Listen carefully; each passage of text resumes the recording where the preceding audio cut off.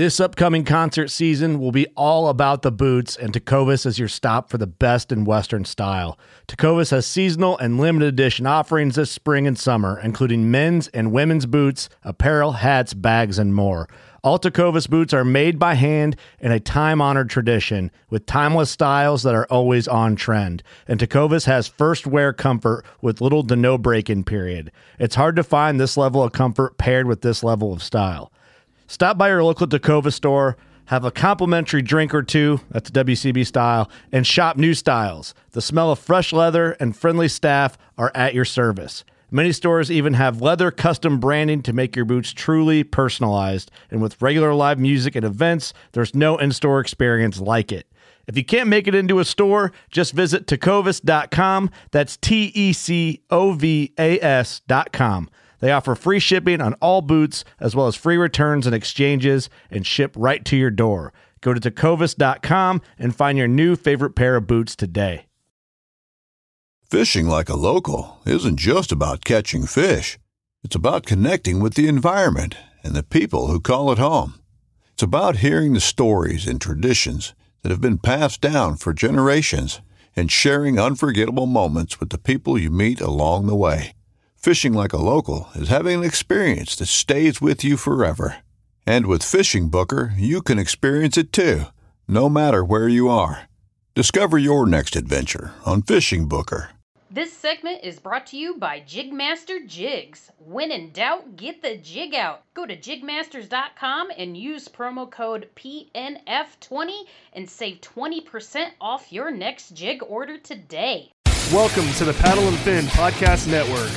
This is the Final Cast segment with your hosts Brad Hicks and Josh Eldridge, where we cast our final opinions on all products good and bad. Welcome to the Final Cast.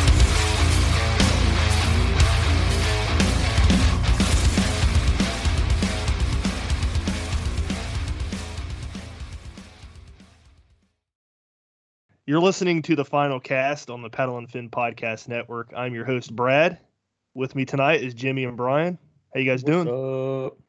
Good. Good to have you guys on. It's been a while since I talked to Brian. Yeah.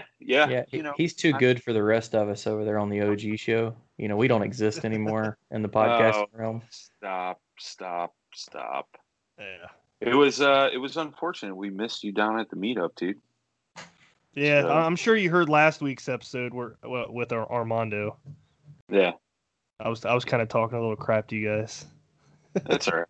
It's all fun and games. Yep. Until we actually meet up with you. Yeah.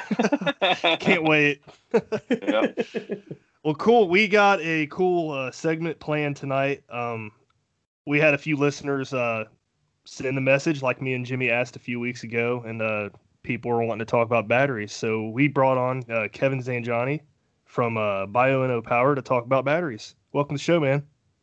Thank you for inviting me. Look forward to answering the questions tonight.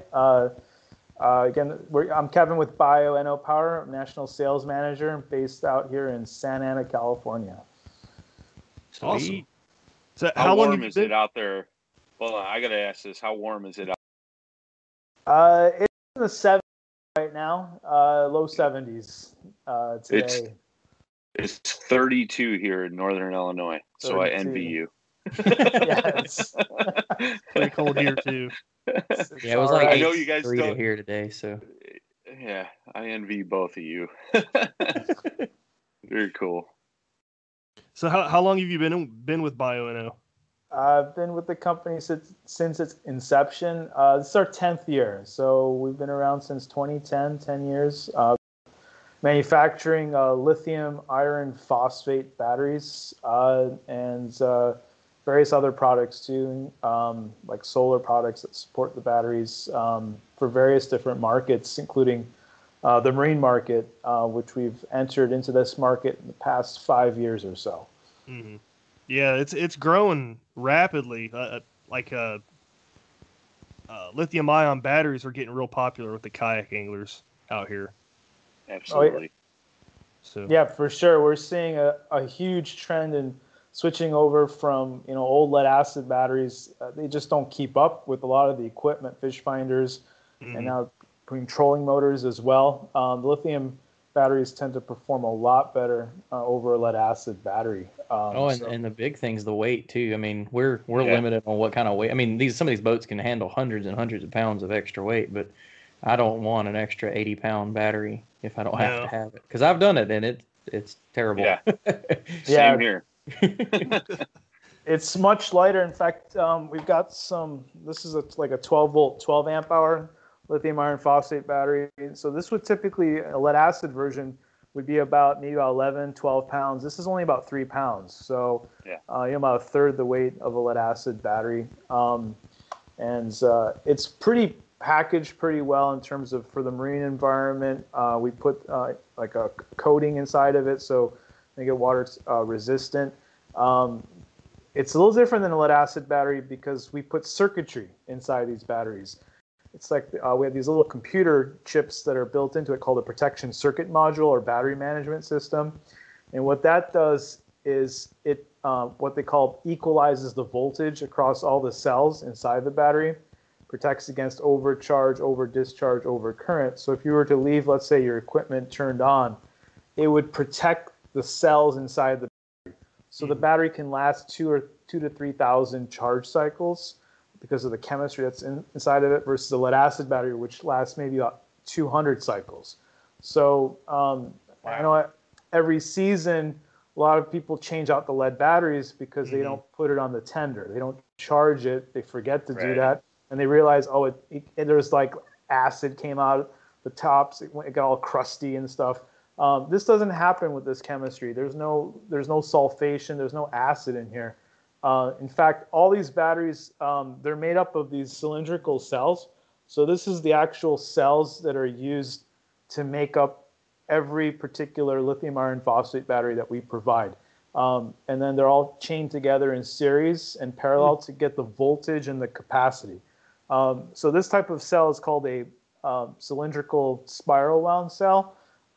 It's different than what you find in the lithium batteries that are used in your phones. The ones used in your phones are called a pouch cell. They're not really intended for use for very high-end discharge. In other words, if you have like a fish finder that pulls a couple amps, those batteries are not really intended for that use. I know that some customers of ours that were initially trying lithium batteries, they were trying to use those little jump packs in order to power fish finders, and that didn't work out well. They need something that can support the voltage and the power that's required for the fish finders and for the trolling lures. You don't want to use those. You want to use something that's made up of cylindrical cells built inside the batteries. So that actually kills what we were talking about last week, Brad. I think it was last week, about running a fish finder on the Anchor Power Pack that I use for my camera. You said, I bet you could. I said you probably could, but now I know that I'm wrong. So it probably works, just not long. Yeah, it won't last long. It's there's a mismatch in the voltage. They use some kind of conversion circuitry that doesn't get you the right native voltage that's required to run the equipment. So the runtime will be really short. So something like this, we kind of match the size to meet the requirements. So you're replacing a lead acid battery with the lithium iron phosphate batteries, and then that's what gives you the runtime. It's very different. In fact, if you have this is, for example, a 12-volt, 12 amp hour lithium battery, it's almost a 2-to-1 conversion. This would replace a 24 amp hour lead acid AGM battery because you can use all the capacity out of it. Lead battery is only 50% usable, so it's a huge advantage. And I have a larger one here, like a 20 amp hour lithium. 20 amp hour lithium is like 40 amp hour lead acid in terms of the runtime, and that thing is heavy. It's this thing weighs about 7 pounds. That's probably going to be about 28, 30 pounds. You think about, like, I have one of y'all's 100 amp. It's only 23 pounds or something like that. Yeah.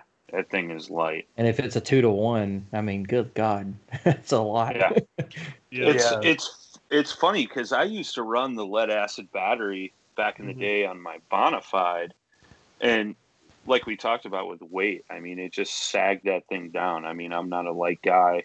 You add that 80-pound battery, and now that I have the 100 amp hour, it's like, did I forget to put the battery in the back? Like, Yeah. because the boat's not sagging. But that's the thing too, and maybe you can touch on that a little bit, Kevin. You mentioned like lead acid has 50% power, whereas a lithium's 100% like full discharge. Maybe explain that a little bit for guys and gals that may not totally understand that whole concept.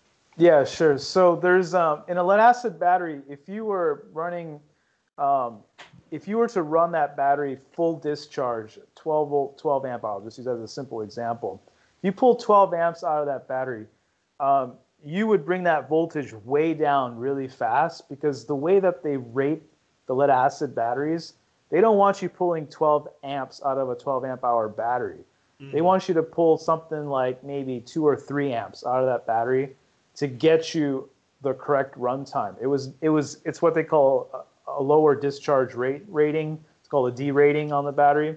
Whereas with the lithium iron phosphate batteries, you can get all of that capacity out of it. If you pull, let's say in that 12 volt, 12 amp hour battery, this battery of this size, for example, you pull the 12 amps out of it, you're going to get all of that usable capacity out of the battery, because the chemistry, different than a lead acid battery, was intended for use at its maximum discharge current. So it can handle that runtime without any problems.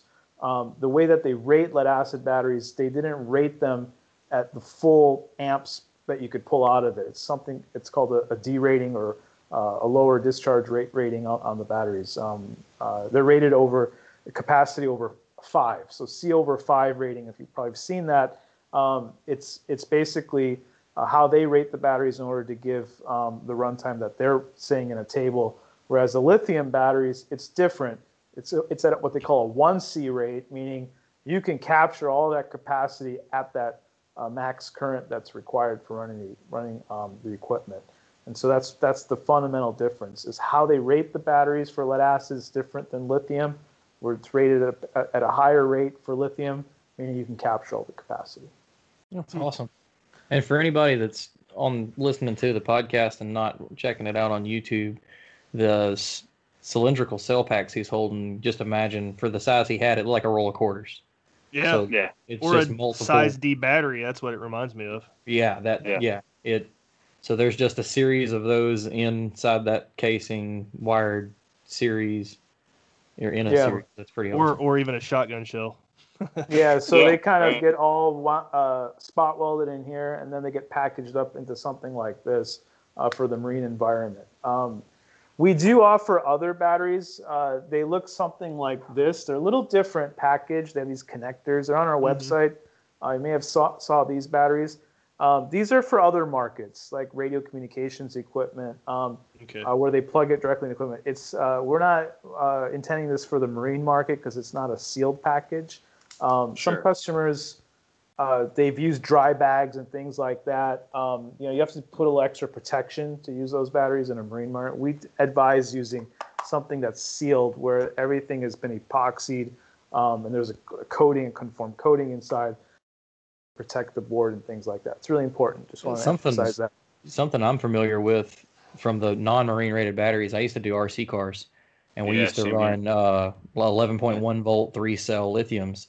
And you talk like we were required to carry them like at certain courses in lithium bags, because for anybody that's not familiar with lithium, if you've never seen one, like I've seen a guy cut one with a razor blade on accident, and the fire that happens from that is like, it's immediate and it's intense.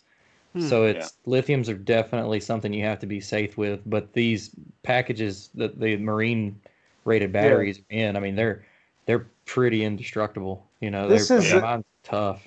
Yeah, this is a little different than traditional lithium ion. I want to emphasize also, I said lithium iron phosphate, IRON.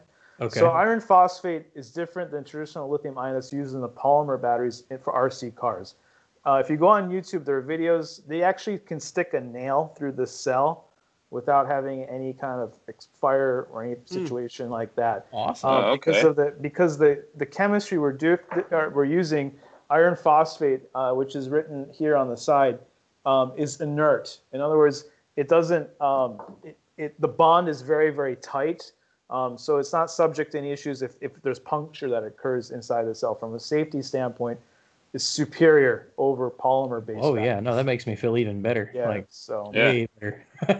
yeah, that's why in this market for marine use, we focus on that chemistry for all our markets that we're in, and it lasts. The cycle life is also longer than a traditional lithium-ion (ION) batteries, like the ones that are in your phones.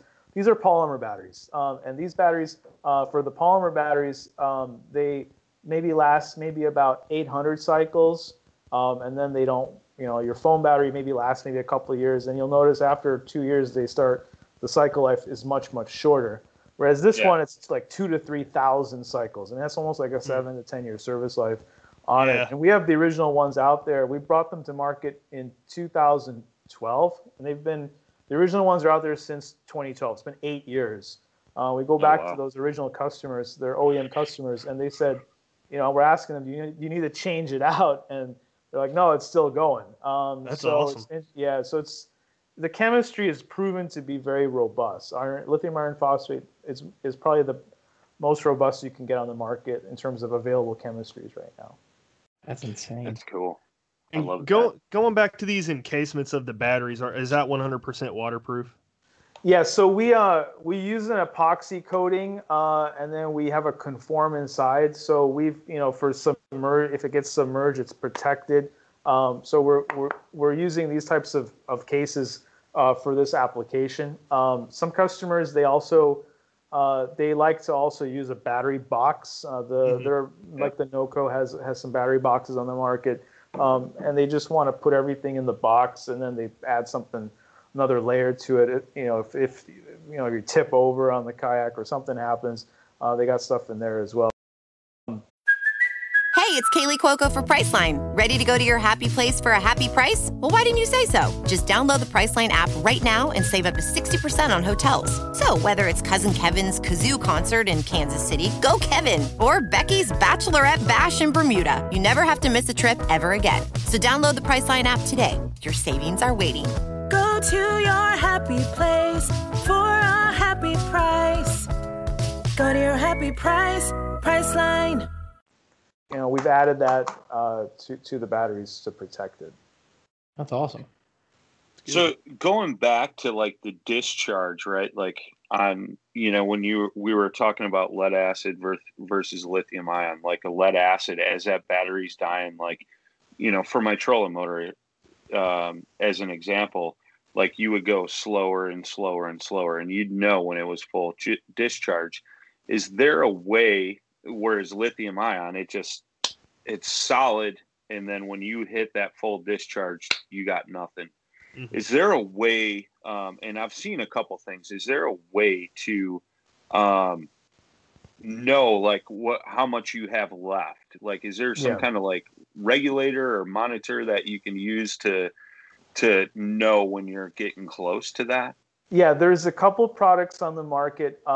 There's a product. There's a couple products. One product is called a DC inline watt meter. It's a little gadget you put in between the battery and the fish finder or the trolling motor. It's available on various sites. You can go to one of our partners, powerworks.com. It's available online. Look up DC inline watt meter. And that will let you measure what goes in between. It goes right between the battery and the equipment. It'll tell you how many amp hours are used. It's like a fuel gauge, but it kind of works. It needs to know how much is going through the meter. It's like a water meter. That's the analogy. Sure. So it just tells you how much is used. Then you'll know when the battery is consumed. Other companies, a company called Victron has made a product called the BMV 712. It's on. I've got customers that use that particular meter. It has a Bluetooth interface, so it goes right to your phone, and it will actually show you how many amp hours are consumed as well. It's a little fancier. I've seen customers that typically use it on the bass boats. So the batteries is kind of tucked away in the compartment. They want something on the phone that will give you how many amp hours are used. You know exactly when the battery is about to turn off. So there's a lot of companies out there that provide these accessory products that support the lithium batteries to get exactly that information that you need. And they've got all sorts of functionality on it now. So Gotcha. Brian, I'm glad you brought that up because I just recently killed my battery. I went on 2 trips before that 100 amp hour completely cut out. And on the Xi3, it has a spot that's supposed to show you when you're connected to a lead acid battery. Well, that's not compatible with the lithium ion. So I'm sitting here going and going and going, and all of a sudden it just gets really slow all of a sudden and then just cuts off. I'm like, that battery indicator did not let me know my battery is about to die. That's crazy. So I'm going to say this because he already corrected you. It's iron phosphate. Yeah. Iron phosphate. Yeah. What did I say? You said ion. It just rolls off the tongue. It does. Well, I think we're just so accustomed to that nowadays. Yeah.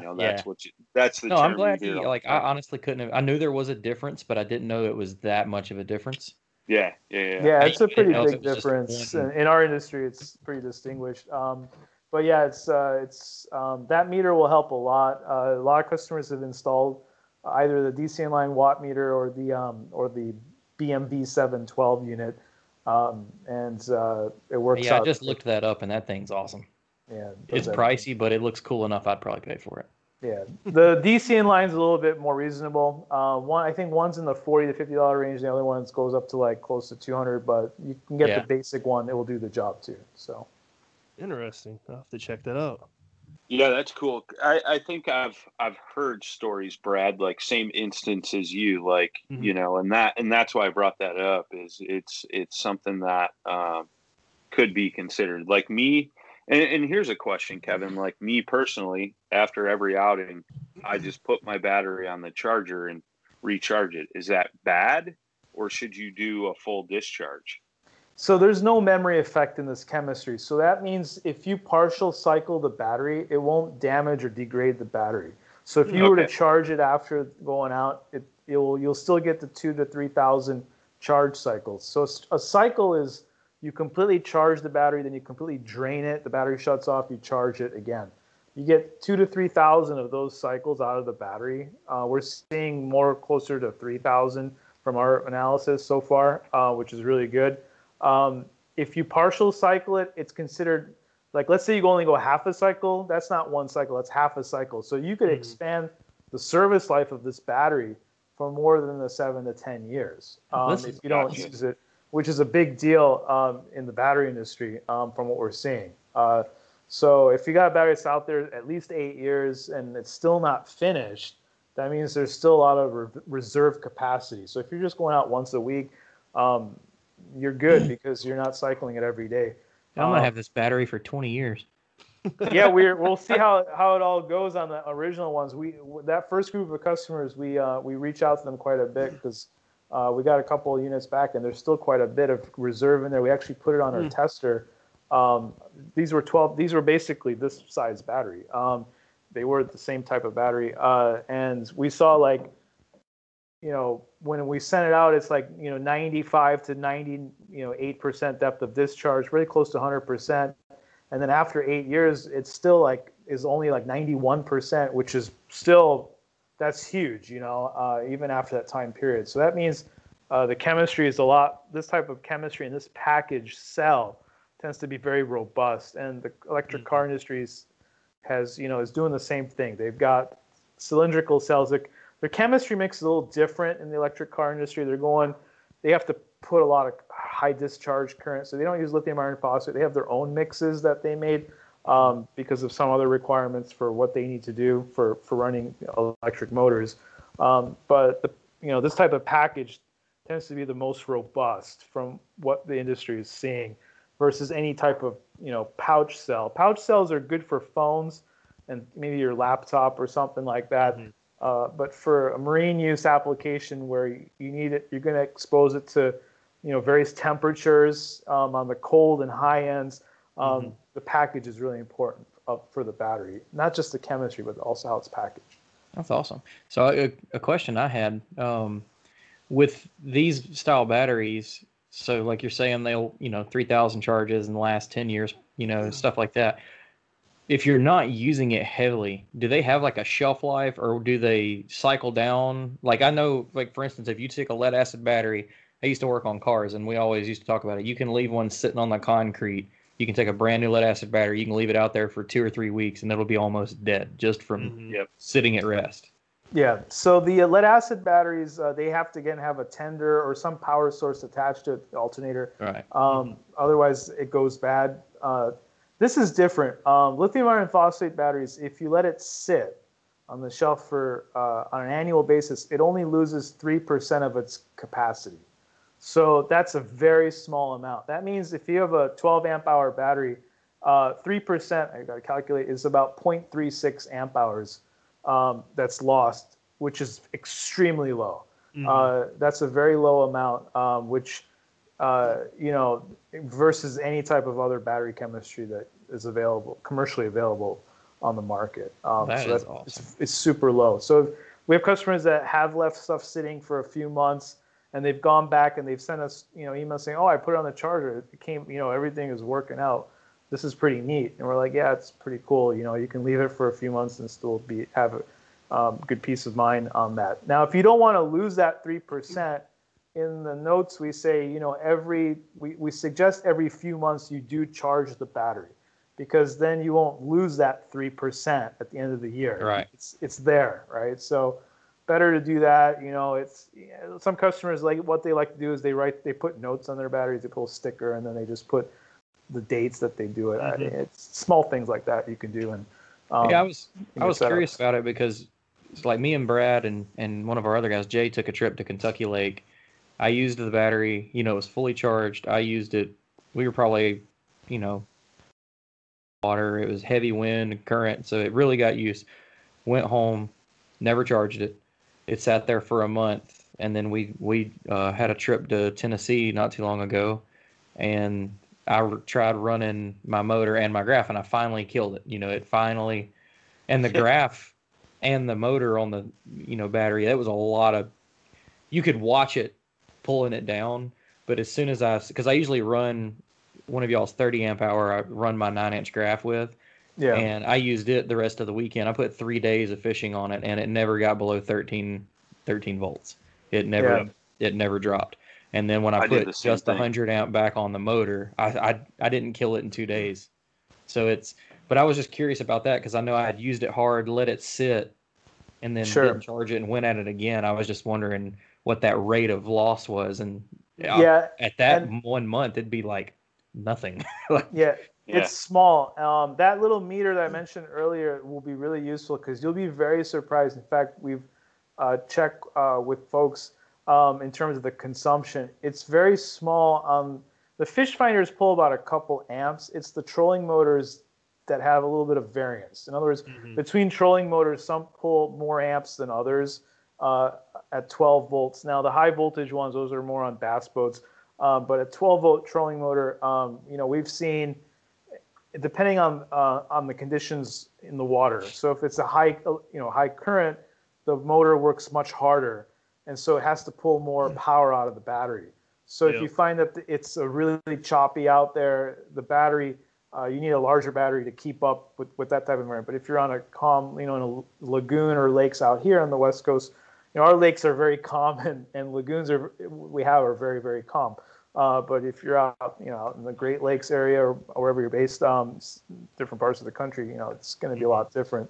So that meter will help you because it will actually tell you how many amp hours are being consumed out of the battery and amps, and you'll be surprised. It's all a function of the water current. It's just the flow rate in the water. What's the speed of the what's going on in the water, pretty much, and it will completely affect the runtime on the battery for trolling motors.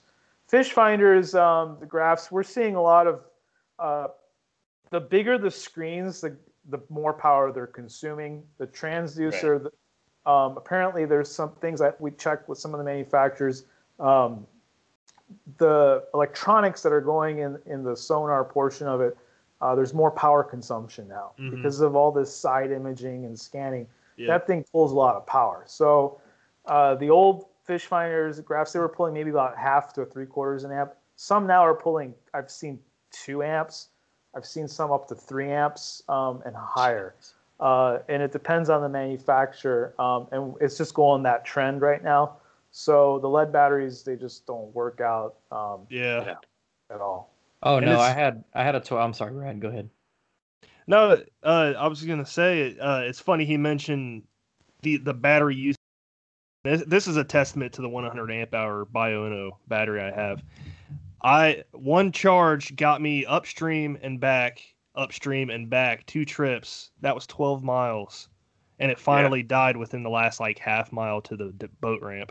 Yeah, and I'm going up current that's raging downstream like 2 to 3 miles an hour.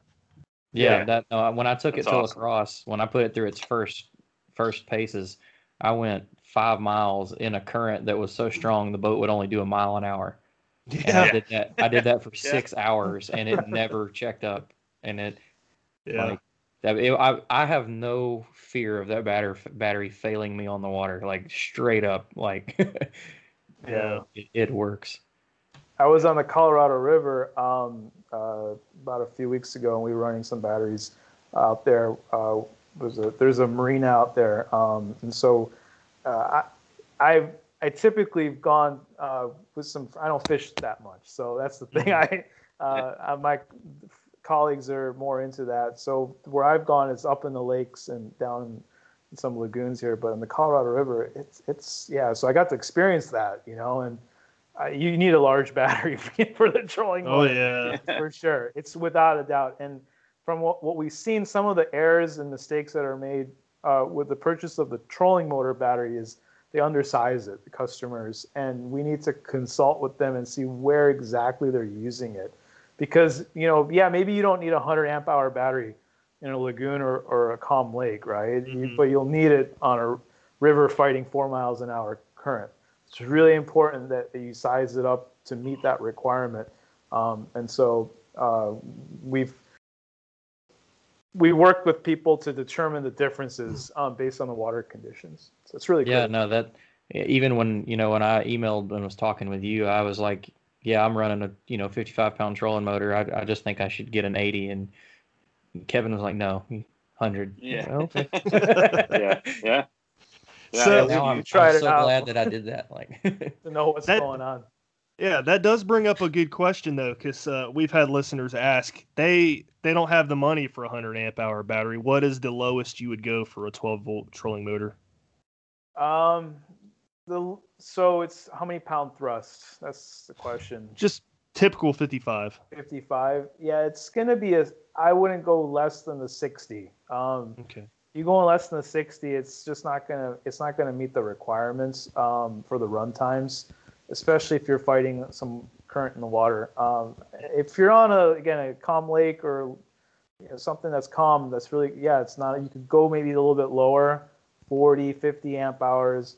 But if you experience tournament, if you're going to tournaments and you're experiencing different water conditions, you need something a little bit larger. If you're more casual, if in the audience, if you're not going out these tournaments and it's all recreational, the smaller one you can get by with a bit of a shorter runtime, half a day as opposed to the whole day, if that's acceptable. So just want to it just depends. Yeah, no, and it Brad bringing it up about people not being able to afford or not wanting to spend the money on a the 100 amp battery. Well, just listening to what you've talked about of what you can expect and how long to last. And I mean, and just like you were saying, Kevin, a lot of these guys, they're getting used once or twice a week, at most, and not all the time like Brad's talking about heavily. So if you invest in one of these batteries, you might decide to get out of kayak fishing before you ever finish that battery off, so yeah, it's a heck of an investment. Heck, I mean, we'll be in something completely different than what kayaks are now in 10 years.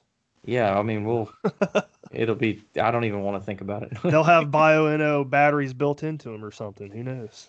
Hey. Might have that. Yeah, it's been, the market's growing for sure. Just compared to what it was even 10 years ago, it's very different than what it used to be. All right, I guess my next question is, since the 100 amp hour battery is a little bigger, how many of those cells are actually in those? I think there's about 130 130 or 140 cells that make the 12-volt 100 battery. Holy That's cow! crazy. Yeah, it's somewhere in that range. It's quite a bit that make it up. Each battery cell is 3.2 volts, 3.3 amp hours. So they get strung together and then they make a large pack. There are cylindrical cells in there, and then they get monitored. So there's spot welding, and then there's some wiring that senses all the different cells, and the circuit board monitors all of that internally, like a computer just monitors it. And it has some capabilities of fault tolerance, things like that. So it's all built into the pack. So it's pretty neat how it works. It's That is crazy. very nice. It makes me want to take one apart, but I'm not going to. That's usually how I figure out how something works, is I take it apart. Yep. I'm not going to do that this time, though. Probably not safe, right? Yeah, there's spot welding. You have to remove a circuit board. You have to be trained on what wires to pull and what not. We don't advise. So we do that here in our facility. We have a production facility here in Santa Ana, California. So we've been, building here. We have production here, support here. We can do everything here in California, nationwide. So we can support this product here. We do support it. Which is good, So some other companies don't have that capability, but we do. So it gives us, I think, opportunity for your customers or potential customers that want to learn more about it. They can certainly, contact us. That's cool. Awesome. Sweet. That was something I was going to ask, is like manufactured in house or shipped overseas, or because we were talking, a lot of people. Yeah, a lot of people get on that. American made is better, blah, blah, blah, blah, blah. And we were talking about it, like a lot of guys that are all about that don't realize that, like, tungsten weights that are real big in the fishing industry, tungsten is not harvested naturally in North America. Yeah. And it's not even 100%, Yeah. I wasn't sure how that was with lithium batteries. I was like, it could be another one of those things that the material itself raw may come from overseas, but I was glad that you got on that. So you manufacture, put everything together. Yeah, we have a production over here, and so it lets us be able to respond quickly to the market demands. We can build different size batteries pretty quickly doing that in the battery industry. Also maintaining that quality control is really critical. So, it's pretty good. We're expanding the business throughout the next several years. We have a plan for that as well. So we've growing that business, growing different product lines and things like that. So we're on that trajectory, which is good.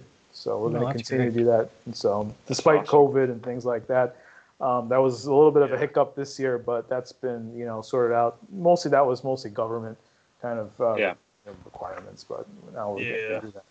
Yep. Yeah. What's the biggest battery you guys have made? We can do up to 12-volt 300 amp hours, which is going to be in an 8D size case, which is something that weighs about 90 pounds. It's 300 amp hour lithium. It's on our website. It's as big as kind of, it's like 3 12-volt 100s kind of stacked side by side in terms of the case. But 8D is the size case we can do. That's typically, from what we've seen, it's mostly for the like RV market, campers, but we've done it also for the houseboats. So that's cool. There are customers that live on boats. We got customers here that live on houseboats here off the coast. It's not as many people, but there are people that live on boats and out on the East Coast too. It's like in Florida, for example, here in California, it's common. You get a slip and you can rent a slip and live there. And so they need more power.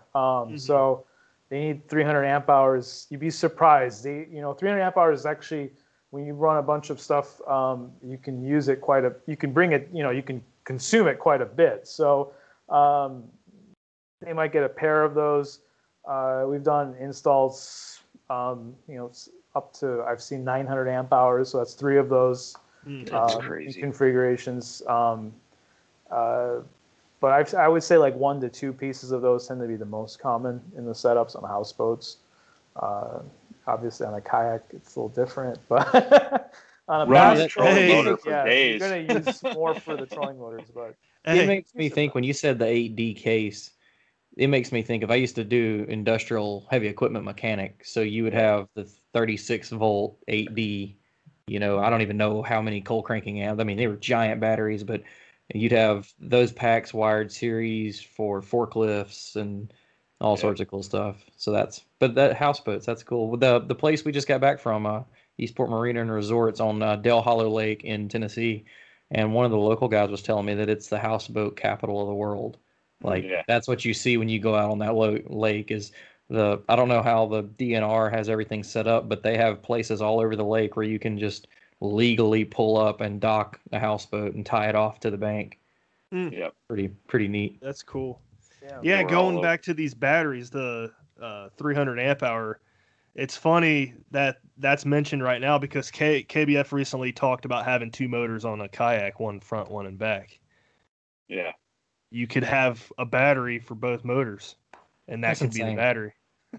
Yeah, you could certainly do it. You could do a 300 amp. You could do a couple 100s, maybe balance the weight.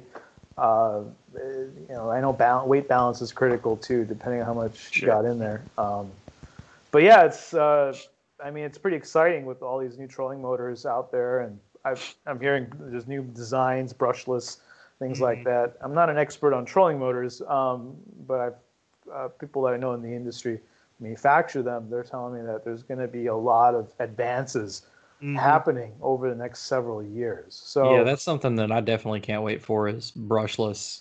Because I mean, they've got a few of the high-end 36 volt brushless trolling motors now. I definitely can't wait till that trickles down for the smaller stuff we're using. Because for anybody that doesn't mess with any kind of electric motor, brushed versus brushless is a world of difference. Yeah, huge difference. Lower operating temperatures, they can handle the strain forever. Is the XI3 brushless? I don't think so. I think that like the Lowrance trolling motor, and I think the new Garmin or whatever. Garmin, I think, is brushless. And I think the newest Minn Kota, the big one, I think is brushless. But there's not many of them out there yet. Yeah, that will be kind of the trend down the line, and that means it runs better off batteries. The runtime, because the amperage is less on brushless versus with the brush, and so that means you get a better runtime off the battery, which is a huge deal. So it'll be great, and I think there's going to be a lot of improvements along that front. Well, that's interesting. Brad, did you have a bunch more battery questions? Because I had something I wanted him to hit on. Well, just the 20 amp hour battery, just because I have one. Is there a reason why you guys decided to put the screw-in post instead of like a spade terminal? On the 20 amp hour battery? Yeah, so we have a harness that we typically manufacture with a ring terminal that we normally put on there, so that was the reason behind it. We could do it with a spade terminal, but we decided just because of the ring terminal and the harness, we decided to do that.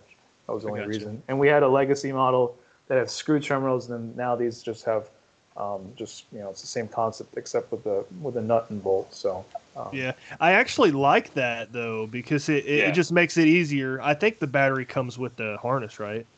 Yeah, we can add them with the harnesses. Customers can email us. We have accessories as well listed on the site. So if you need harnesses, we can provide them. It tends to be easier to take it on and off. The spade terminals are on the 12 amp hour batteries just because it's a classic package that we didn't want to adjust. So, but on the 20 amp, we put those screw terminals on. Yeah. That's pretty, and like something with the spade terminal versus the screw-on terminal is you put one of those harnesses on and you're not constantly wearing the terminals out, pulling them on and off, on and off. So that's a huge advantage. Yeah, that's what we suggest as well. So with these batteries, use a harness because then you won't damage any of the terminal posts or the spade terminals. Just leave it on and then just physically disconnect from the harness. That's the best way to use the product. Oh yeah, and for anybody listening, that'd be the smarter. I mean, it's all about how fast you can get on and off the water most of the time. So go ahead and make it easier on yourself. Exactly. Well, yeah. Well, if that was Brad's last question on battery, what about you, Brian? I want to get into some solar stuff because I know that's a huge thing. In this stuff. We've got messed with the low voltage side of solar. Yeah, we've got. We also provide these foldable solar panels. We have larger ones. They're kind of like large rigid panels that you put on the ground. This is a portable foldable solar panel. This is it's based on what's called monocrystalline technology. It offers the most amount of power per unit square area.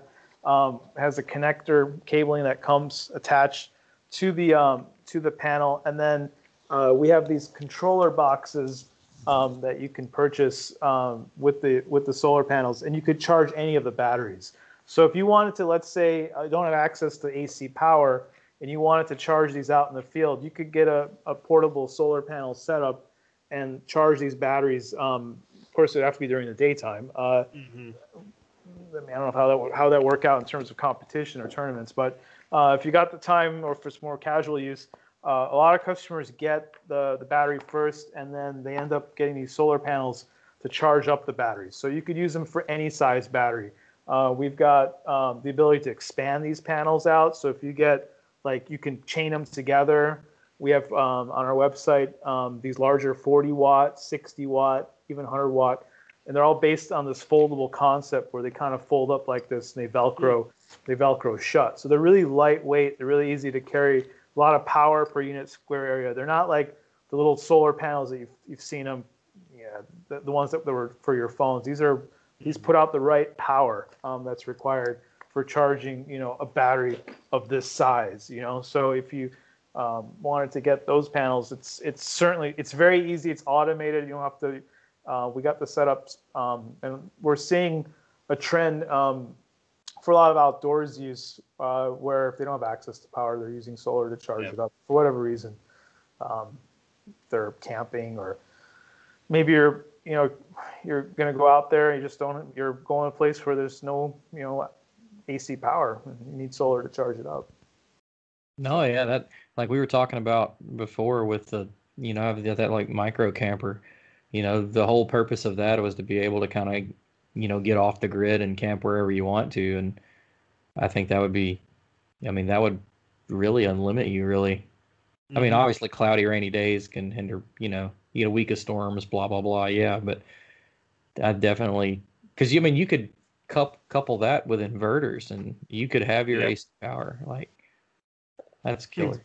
Exactly. Yeah. You can set up larger panels. It's on our website, the BSP 100 series. You can attach them to the top of a camper or an RV, feed it into the controller box, and then charge up the batteries for those applications. So it just depends on what you want to do. And on the houseboats, on the larger boats, we've seen these solar setups where they put these thin panels and they mount it and they charge up the battery banks that they have. So. That's awesome. Interesting. They've got the area to do that. Going back to the foldable series panels, what for because a lot of the guys in kayaking are going for the 100 amp batteries. The guys that are serious, everybody's getting the big battery. What would you need to efficiently and somewhat quickly charge one of those? Would you need one of those panels? Would you need, to link like 400 watt panels together? What would you need? Yeah, it's a good question. So the 100 amp hour battery has like 1,200 watt hours of storage. So you do need a large panel setup in order to charge it within the day. So if you've got 200 watt worth of panels, it's going to take about 5 to 6 hours to charge up a drained battery. So it's kind of a large panel array. So you need the area to charge it up. So I would say 200 watts for a 6-hour charge time on a 100 amp hour battery. So most customers end up getting a couple of the 120 watt panels or a couple of 100 watt panels, and that can charge it up within 6 hours if the battery is completely drained. Right. So that's what I was going to say. With these batteries not discharged, you're not killing them in one day most of the time, unless you're doing something like Brad. So you could almost, in theory, could you maintain it?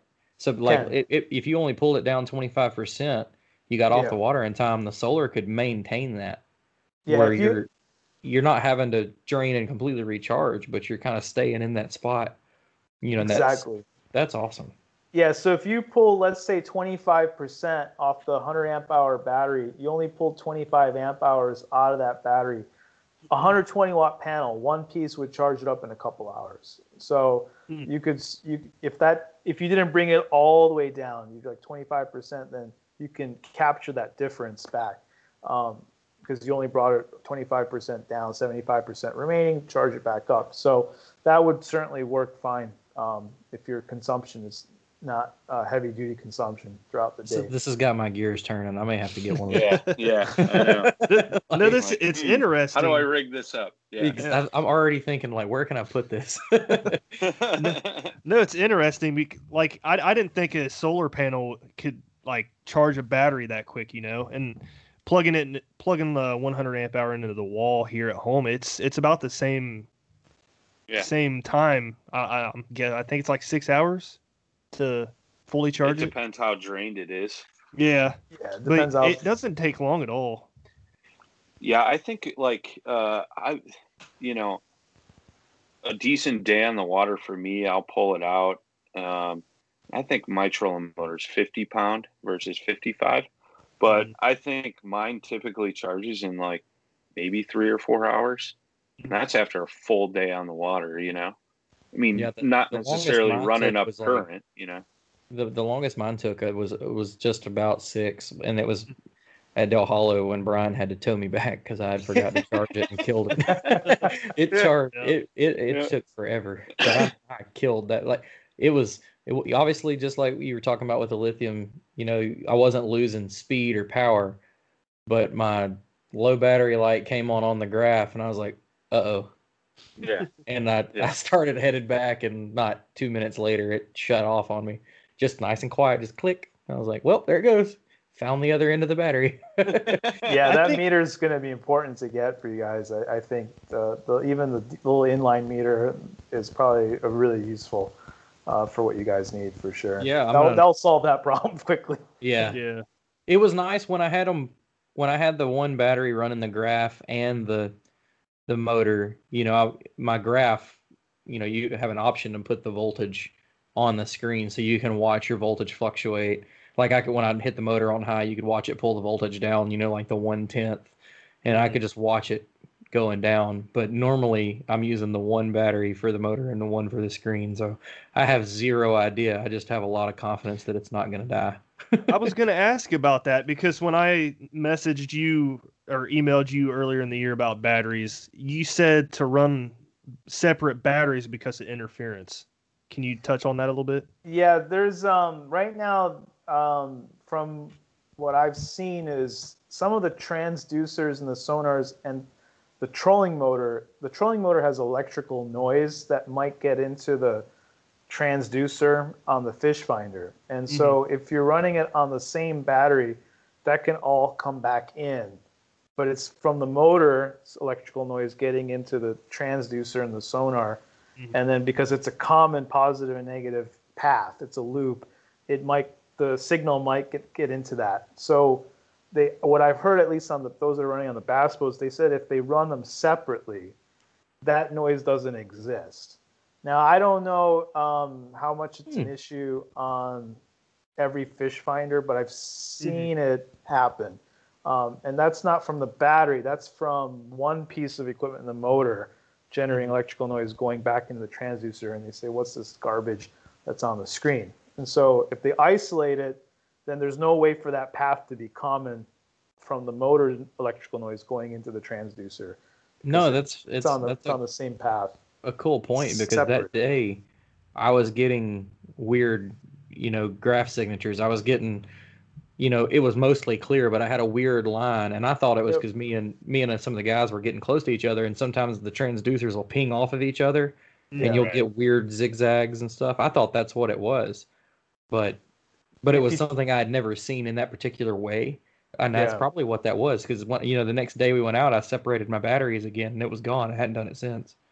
If you separate it, it will go away, and that you can confirm from the motor by turning it on and off and seeing how it registers on the graph. And so separating it, we've been playing with that on a few of the places we've been testing the fish finders with batteries and trolling motors, just by isolating it. It's called, you're separating the path, and that works, and it's gone, that noise. So awesome. Jimmy thought he was on a big school of fish. Little did he know it was just interference. It looked like a crazy, like, sound wave. It was just a wave going on the bottom of the graph, and I was like, "What is this?" And then I thought I was too close to. I think I was next to you, and I was like, "Well, we're just pinging off each other," and then it just wouldn't go away. And I was like, "Well, maybe I've got a piece of grass hung on the transducer or something, you know." Weird. But no, that's probably what it was, because it seriously hasn't done it since then. Yeah, that's interesting. Jimmy, we got away from the solar panel stuff. We got back to batteries. So you want to circle around the solar panels? Yeah, I'm trying to think of, like, he answered my question so quickly, and now I know what I want. But so I'm trying to. I got something. I've got one small question, because it's something. So with my camper, it's already got lead acid batteries and an inverter system in it. If I swap it to lithium, do you have to have a different inverter, or is that lithium, is it compatible? It's compatible. The inverter controllers, the charging voltage is between 14 to 15 volts for the battery, and most of the legacy systems are in that same charging voltage range. So the circuitry in the battery will accept that as a valid input for charging the battery. So you can do a change out without having to change the box. It will work. We've tried it out quite a bit on several units. There's maybe a couple really old campers that the charging voltage is too low, but there's a way there's another box we can put in between that will fix that. Yeah, it will raise the voltage, and then it will charge the battery fully. So there is a way around it if the box is really old. But for anything that was built in the past 25 years, it seems to be fine. It's really the old stuff I've seen prior to that. You'd be surprised. We do a lot of interesting change outs, and they actually, we've had customers that have rolled up here to our facility to do change outs. That's awesome. So as long as Brian didn't have this inverter he put in this trailer on his shelf for like 30 years, I think I'm good. Yeah, no. I've seen the man redneck some stuff together, so I have to ask. You're good on that one. But the paddle and fin trailer is going to get a freaking makeover. Like, I like it. I'm going to map the top of that thing out in solar panels, put lithiums in it. Yeah, that's cool. Yeah, we've been talking about doing a short bus and building that out and doing solar on top. That would fit you. I know. That's why we're talking about doing it. You and Jay rolling around the country in a short bus. That's what I'm talking about. That's crazy. The solar panels. So the folding ones. How quick does that charge a 20 amp hour? The foldable panel here, this one would charge up a 20 amp hour battery if it's half full in about 3 hours, something like this. And then if it's completely drained, about 6 hours. If you want to do it in 1.5 hours, you just need two of them. So you get a pair of these. They actually chain together. There's a chaining connection on the back, and then one plugs into the other. So they would plug in side by side. Then you can expand these panels out, which is what's really neat about is we give them that flexibility to expand out the solar panels. You can start with one, but you can add more if you need it. Ooh, so here's a question. So like if I have, because I have a 30 amp hour battery also, let's say I had a couple of the 125 panels for charging the big battery. Could I charge the 30 with it, or would it be like too much too fast? That's the same thing. No, you can do that. The circuitry built into the battery has a protection against the overcurrent function. So there's circuitry that's built into the battery that protects against that. You can use the only thing is you have to use one controller for each battery. So in other words, you might need a couple controllers, but you could use the same panel. So you can use one panel, big panel, and feed 2 controllers. So you might need a couple controllers for each battery. This is, they're about $50, the base entry-level controllers. And you could just get, it's a couple that would just go into each battery. That's cool. So, yeah. What do the panels run? The panels, they start at about $100, $105, and they go up to about $200. They're in that range. Okay. Some are a little bit more expensive. The really high end is like $230, but they're pretty reasonable. The price points are good. Yeah, and for them being the higher end panels, like you said, putting out the correct amount of power, that's insane. That's a killer price in my opinion. Mm-hmm. Okay. Yeah. Well, are those 100% waterproof too? So the larger panels that are rigid, that have a glass laminate, they're waterproof. This one is, you don't want to leave this in a soaking rain. You can have water resistant, but it's not meant to be stuck in a soaking rain, this type of panel, because this has a special type of nylon backing, and we just want to be careful. If you leave it out there too long, you have to clean it up a bit because of this material that we use. But the glass ones with the laminate, with the aluminum frame, that's exactly the same material they use on rooftop solar. So the ones that are in a big suitcase, those, yes, that's fine. If it gets in the rain, it's not a problem. I'm about to go broke. I'm about to solar. I'm gonna solar my house. We lost Brian again, I think. Oh, but let's make sure we're all not about to fly out of here. I know. Well, I think we're pretty much winding down anyway. We're getting close. So yeah, I can't think of any other questions. I'm trying to think if there's anything I was wanting to ask that we missed, but we've hit all of it. You hit, good job on all the detail, Kevin. Yeah, that was awesome. I learned a lot. I really did. Appreciate it. Yeah, if you have any questions, let me know. We can certainly answer them if you have more questions from the viewers or listeners. So appreciate the opportunity and the invitation. No, man. Yeah. We wanted to get you on to, spread the word about another great lithium company. There's a couple that the kayak industry are using that are kind of well known, and they're just really expensive. But I think that your product I would be safe to say, is probably better. I don't hear a lot of the detail coming out of those companies, of what their product is, how it's made. You broke it down really well. So we wanted to get you on to give other people a chance to know that there's another option and possibly a better option, and get your stuff in as many kayakers' hands as we can. Appreciate it. Thank you, guys, and look forward to talking to you guys at another time. Thanks again. Yeah. If you ever have any other new products you want to come on to talk about, you're more than welcome to come back on. That's for sure. Oh yeah, appreciate it. One. So yeah, we'll end this here. Again, thanks for coming on the show. Guys, check out Bioenno Power. They're some great batteries that everybody here in Paddle and Fin's using. So, yeah. Anything else, Jimmy? No, man. That's it. Another good show. Great show, man. That was fun. Kind of sad it's over. But, yeah, we'll see you guys next week, and you guys have a good weekend.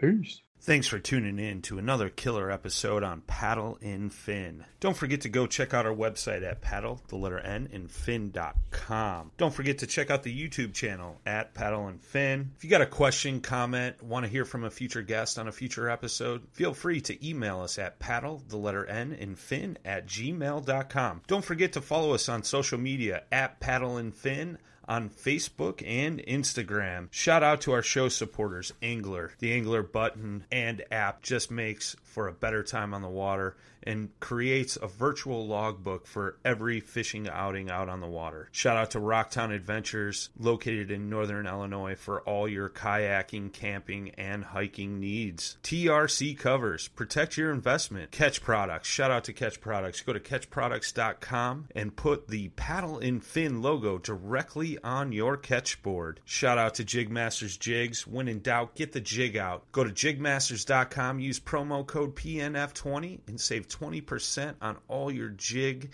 and tackle needs.